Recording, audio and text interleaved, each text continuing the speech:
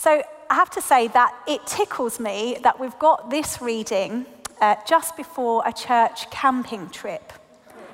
The funny thing is, last year, on the Tuesday morning prayer before Belchamps, we had this reading, and I remember typing into the WhatsApp group, "Sleep well, campers."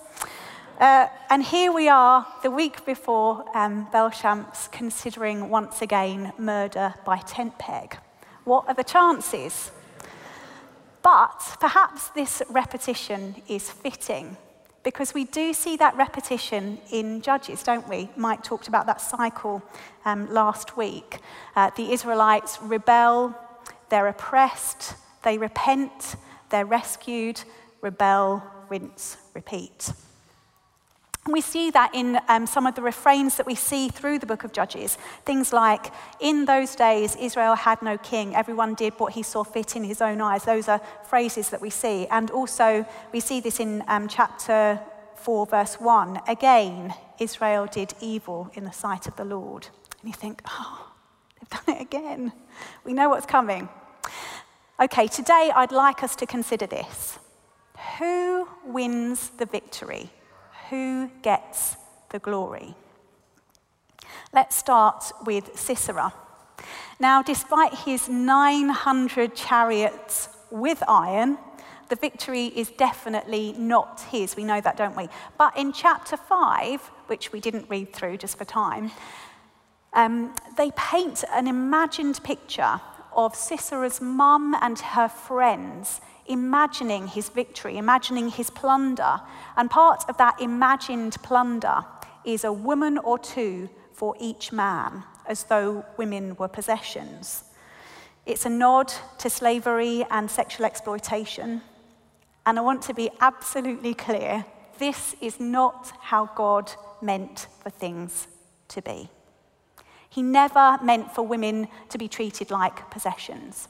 If we go all the way back to Genesis and the creation story, woman isn't created with animals, which are treated as possessions often, aren't they?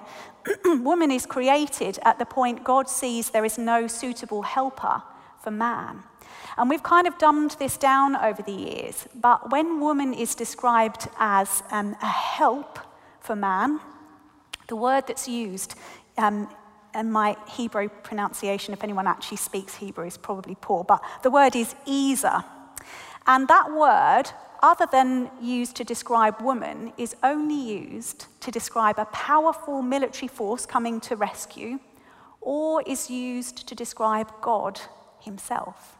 So this idea of woman as a help to man is a powerful help. So I think we have two really good examples of Ezers in our reading today in Deborah and Jael. Not the picture of women as possessions that we read of in chapter 5. So we know, don't we, that Sisera doesn't win the victory. So let's move on and consider Barak. Now, some of you might have come across people who would criticize Barak for asking Deborah to go with him. But is that fair? Deborah in chapter 4, verse 4, is described as a leader or judge of Israel and a prophet. So I think it's understandable that Barak would say, Deborah represents God's presence. So of course I want Deborah with me because I want God's presence with me. And scholars even draw similarities between what Barak says here about Deborah and what Moses says in Exodus 33. Moses says, if your presence does not go out with us, do not send us up from here. They know that having God's presence with them is all important.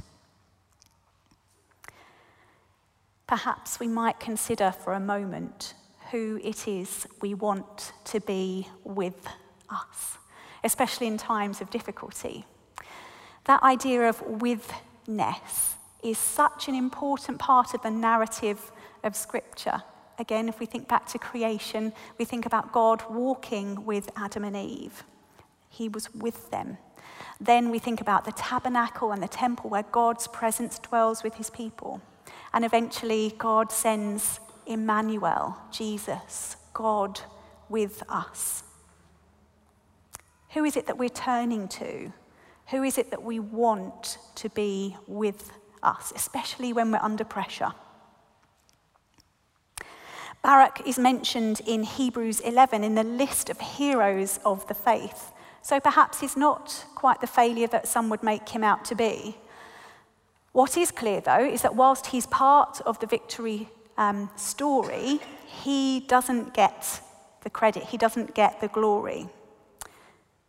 The way that our Bibles, our NIV that we've just read it from, translates verse 9, suggests that there's a bit of a cause and effect, that because Barak asks Deborah to go with him, therefore he doesn't get the glory. But actually, lots of translations don't give that same cause and effect. It's just something that's simply stated. Deborah kind of says, yeah, I'll go with you, but FYI, this isn't going to be a story that leads to your glory. But surely, if we're living for God's glory, that's fine. There is a danger, isn't there, especially in the days of mega church and social media, that we can start to pursue our own greatness, buy into our own PR and be all about our own glory rather than God's glory. And in recent years, with great sadness, we've seen the way in which that can go wrong, especially when the emphasis is placed on the ministry of one specific gifted person. We must always be pursuing God's glory and be willing to play the part that he gives us. Barak is obedient to God, and he's celebrated both in Judges 5 and the song that they sing, and in Hebrews 11. Barak isn't the one that gets to put a stop to Sisera, the enemy, and significantly, he doesn't feel he needs to be. He's willing to play his part in the story. When we are willing for God to get the glory, we're released from the oppressive force of self-seeking, and we place ourselves in a much better position to be used by God. God uses whom he chooses, and he does so for his glory. So we've thought about Sisera, we've thought about Barak. Let's now consider Deborah. Now, the fact that we have an Old Testament leader who is a woman is significant. You might be aware of New Testament passages which talk about women not even speaking in church, let alone leading in church. And I wanted to just address this because I would hate to think that people are under the impression that at John's we just disregard those bits of scripture. That's not the case. We take scripture very seriously here. It's the primary way that we get to know and understand God. But as with everything, we have to take those passages of scripture and understand them within the context of the book that they're sitting in, and then the overall narrative of scripture. We have to understand the context that they were written in, and then we have to think about what that means for us today. And then we hold passages, so passages that might talk about women not speaking in church. We have to try to make sense of those passages alongside passages which give instructions for how women should pray and prophesy, which both require women to speak in a gathered setting. So there's some work to do, isn't there, in understanding. And we also hold those passages next to passages like ours today, where Deborah is very clearly used by God in a leadership role. We don't have time to unpack this, and I recognise it's a meaty issue and something that people might grapple with. So if this is a sticking point for you, whether it's just that you want to understand this more, or particularly if you're a woman and you feel that perhaps God might be calling you to some kind of ministry, but you've got mixed feelings about it, you're not sure about your thoughts in ministry, I've got a list of resources, so do please come and speak to me afterwards, and I'd love to share those with you. I'm not saying that they'll necessarily give you hard and fast, but at least you've got some resources then to be able to explore the matter further. But as I say, I want to be clear, it's as a result of studying Scripture rather than disregarding Scripture that I am persuaded God blesses women in leadership just as he blesses men in leadership. I also want to say that we can disagree on this without being disagreeable. These are the sorts of hot topics that people sometimes fall out over. And actually, we want to be able to respond in real grace, don't we? When Tom Lowe first spoke to me about whether or not God might be calling me to ordained ministry, I really had to do some grappling with, what do I think about women in ministry? And so I read a load of books. And one of the books I read was this one here, A Year of Biblical Womanhood by Rachel Held Evans. It's a quirky book, but I really enjoyed it. And I got to the end of the book, and I felt like I'd made a new friend. So then I Googled her to find out what else she'd done. And what I found is that she'd died 3 months earlier.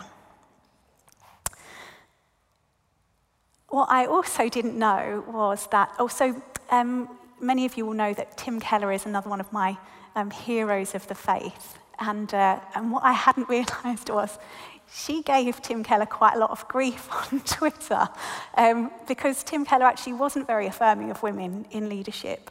And so she would often tweet things about some of the things that he'd written. When she died, Tim Keller tweeted this. As many of you will know now, Rachel Held Evans died today. Kathy and I began praying for her as soon as we heard about her illness. We grieve so much for her family who have lost a wife and mother. Such grace. He could have just ignored it because she probably had been quite difficult. He could have just ignored it, but he was so gracious, recognizing her as a sister in Christ. Oh, why do I do these things to myself? As you know, Tim Keller himself went to be with the Lord last month, and I imagine Tim Keller and Rachel Held Evans bumping into each other in heaven. And do you think they'll be like, right, let's get our Bibles and sit down and thrash out this gender issue once and for all? I don't think so. I think they'll be saying, isn't Jesus amazing? That gives us some kind of focus, doesn't it? Some kind of perspective.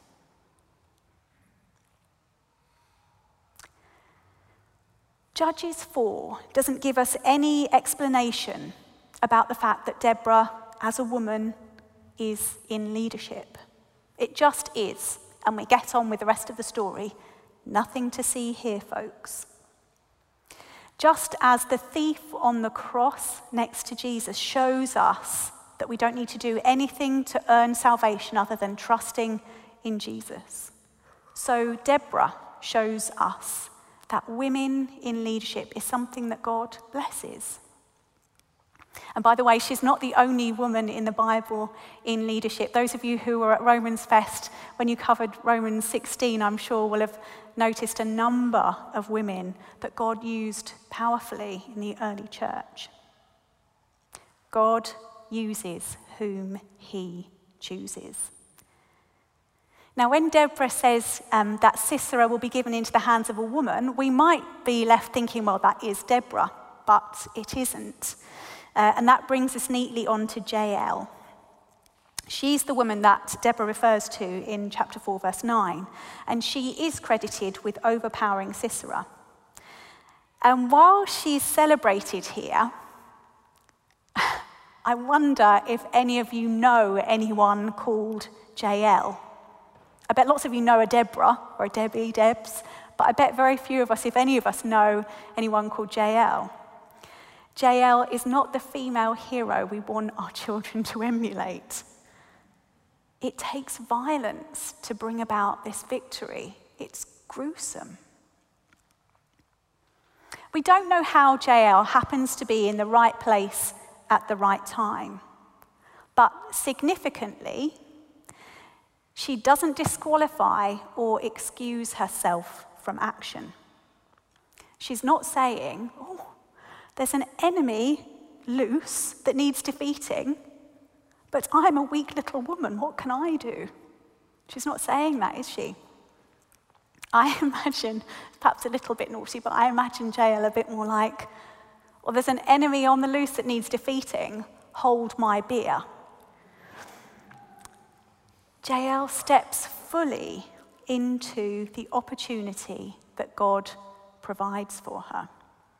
God seems to use this woman and her tent peg. I wonder whether we might ever excuse ourselves from serving God. I couldn't do that. I'm only a fill in the blank. What seems to qualify Jael is her whereabouts and her willingness. God uses whom he chooses. So, who does win the victory then? Well, often as I'm preparing to preach, one of the things that I'll do is copy and paste the passage into a word cloud generator. I don't know if you've come across word clouds before. They tend to just give you a visual representation of which words have been used most in that passage. And so I did that with chapter 5, the song. And so here is our word cloud. And you see that this isn't Barak's story, or Deborah's story, or Jael's story. This is God's story for God's glory. The reality is that the victory is God's. And he's to use a variety of instruments and people to bring that about. Let's just have a quick run through. So you might want to have your Bibles open to have a look at some of these. In chapter 4, verse 14, Deborah describes God as going before Barak. And in verse 15, it's God who routed Sisera's army. In verse 23, it's God who subdues Jabin the king. Then moving on to chapter 5, in verse 4, God is depicted as marching out into battle, the earth shaking, the heavens pouring down water. In verse 5, the mountains quaking before God.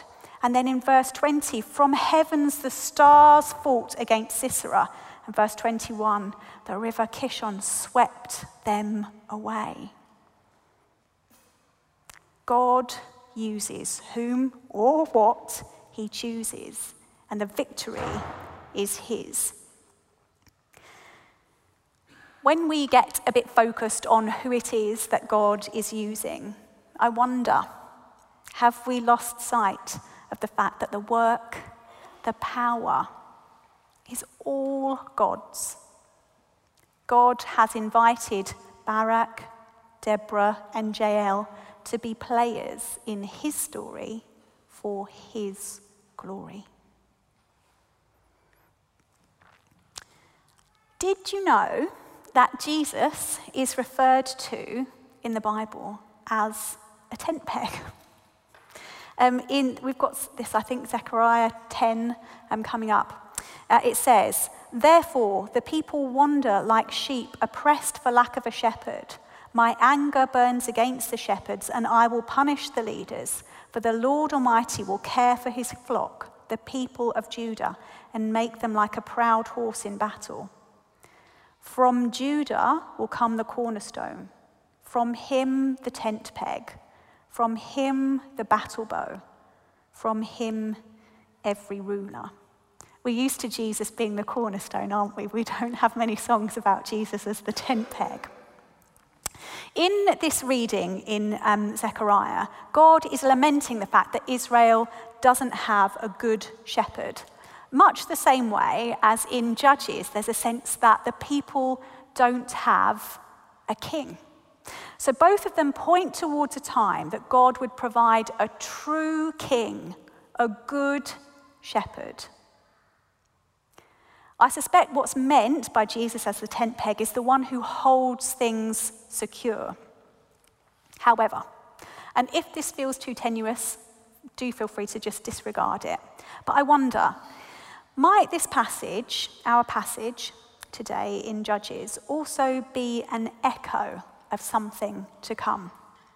Just as Jonah in the belly of the whale for 3 days is an echo of Jesus in the tomb for 3 days, just as Isaac as the sacrifice is an echo of Jesus as the sacrifice, could it be that the tent peg hammered through Sisera's head, hammered through the enemy of the Israelites, could this be an echo of Jesus crushing the head of our enemy, just as God promised he would in Genesis 3? God uses whom he chooses for his glory because it's his story.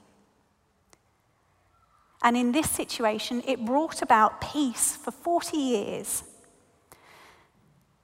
Now, when we consider that tent peg, and I think we've got a slide for this, let's have a look at this. This is actually a Persian tent peg. I couldn't find an ancient Israelite tent peg.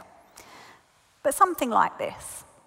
So when we think about that tent peg, it might remind us of another violent act which brought about peace, where something sharp pierced flesh to bring about death. At the cross, Jesus brought peace for us, peace with God. We would never know peace with God without the violence of the cross. Of course, unlike Sisera, Jesus doesn't stay dead. Ultimately, Jesus is the victor. His saving work changes everything for us. If we don't have a deep conviction of that, we need to meditate on that. Jesus' work at the cross changes everything for us. God uses whom he chooses for his glory because it's his story, but he invites us to be a part of it. Surely then it's his company we should long for, particularly in difficult situations. It's his presence we should treasure. It's his withness we should delight in, and his glory we should live for. We, like Deborah and Barak and Jael, are happily invited to be a part of his story. God uses whom he chooses, however other people might see us. Are you willing to play the part God wants you to play? Let's surrender ourselves to him afresh. Let's lay aside our own limitations, our own disqualifications, our own ambition, our own glory.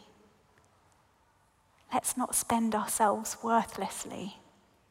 Instead, let's attune our heart to his, that we might spend our lives for his glory alone. Let's pray.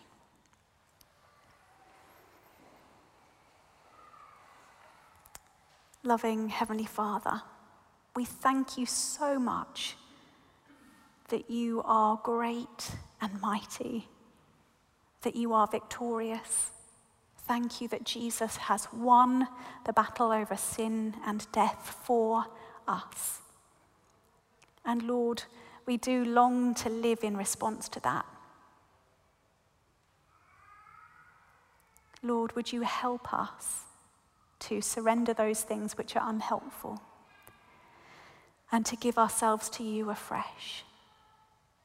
Lord, have your way in our lives. Would you speak to us and show us what you would want us to do? Use us, we pray. In Jesus' name, amen.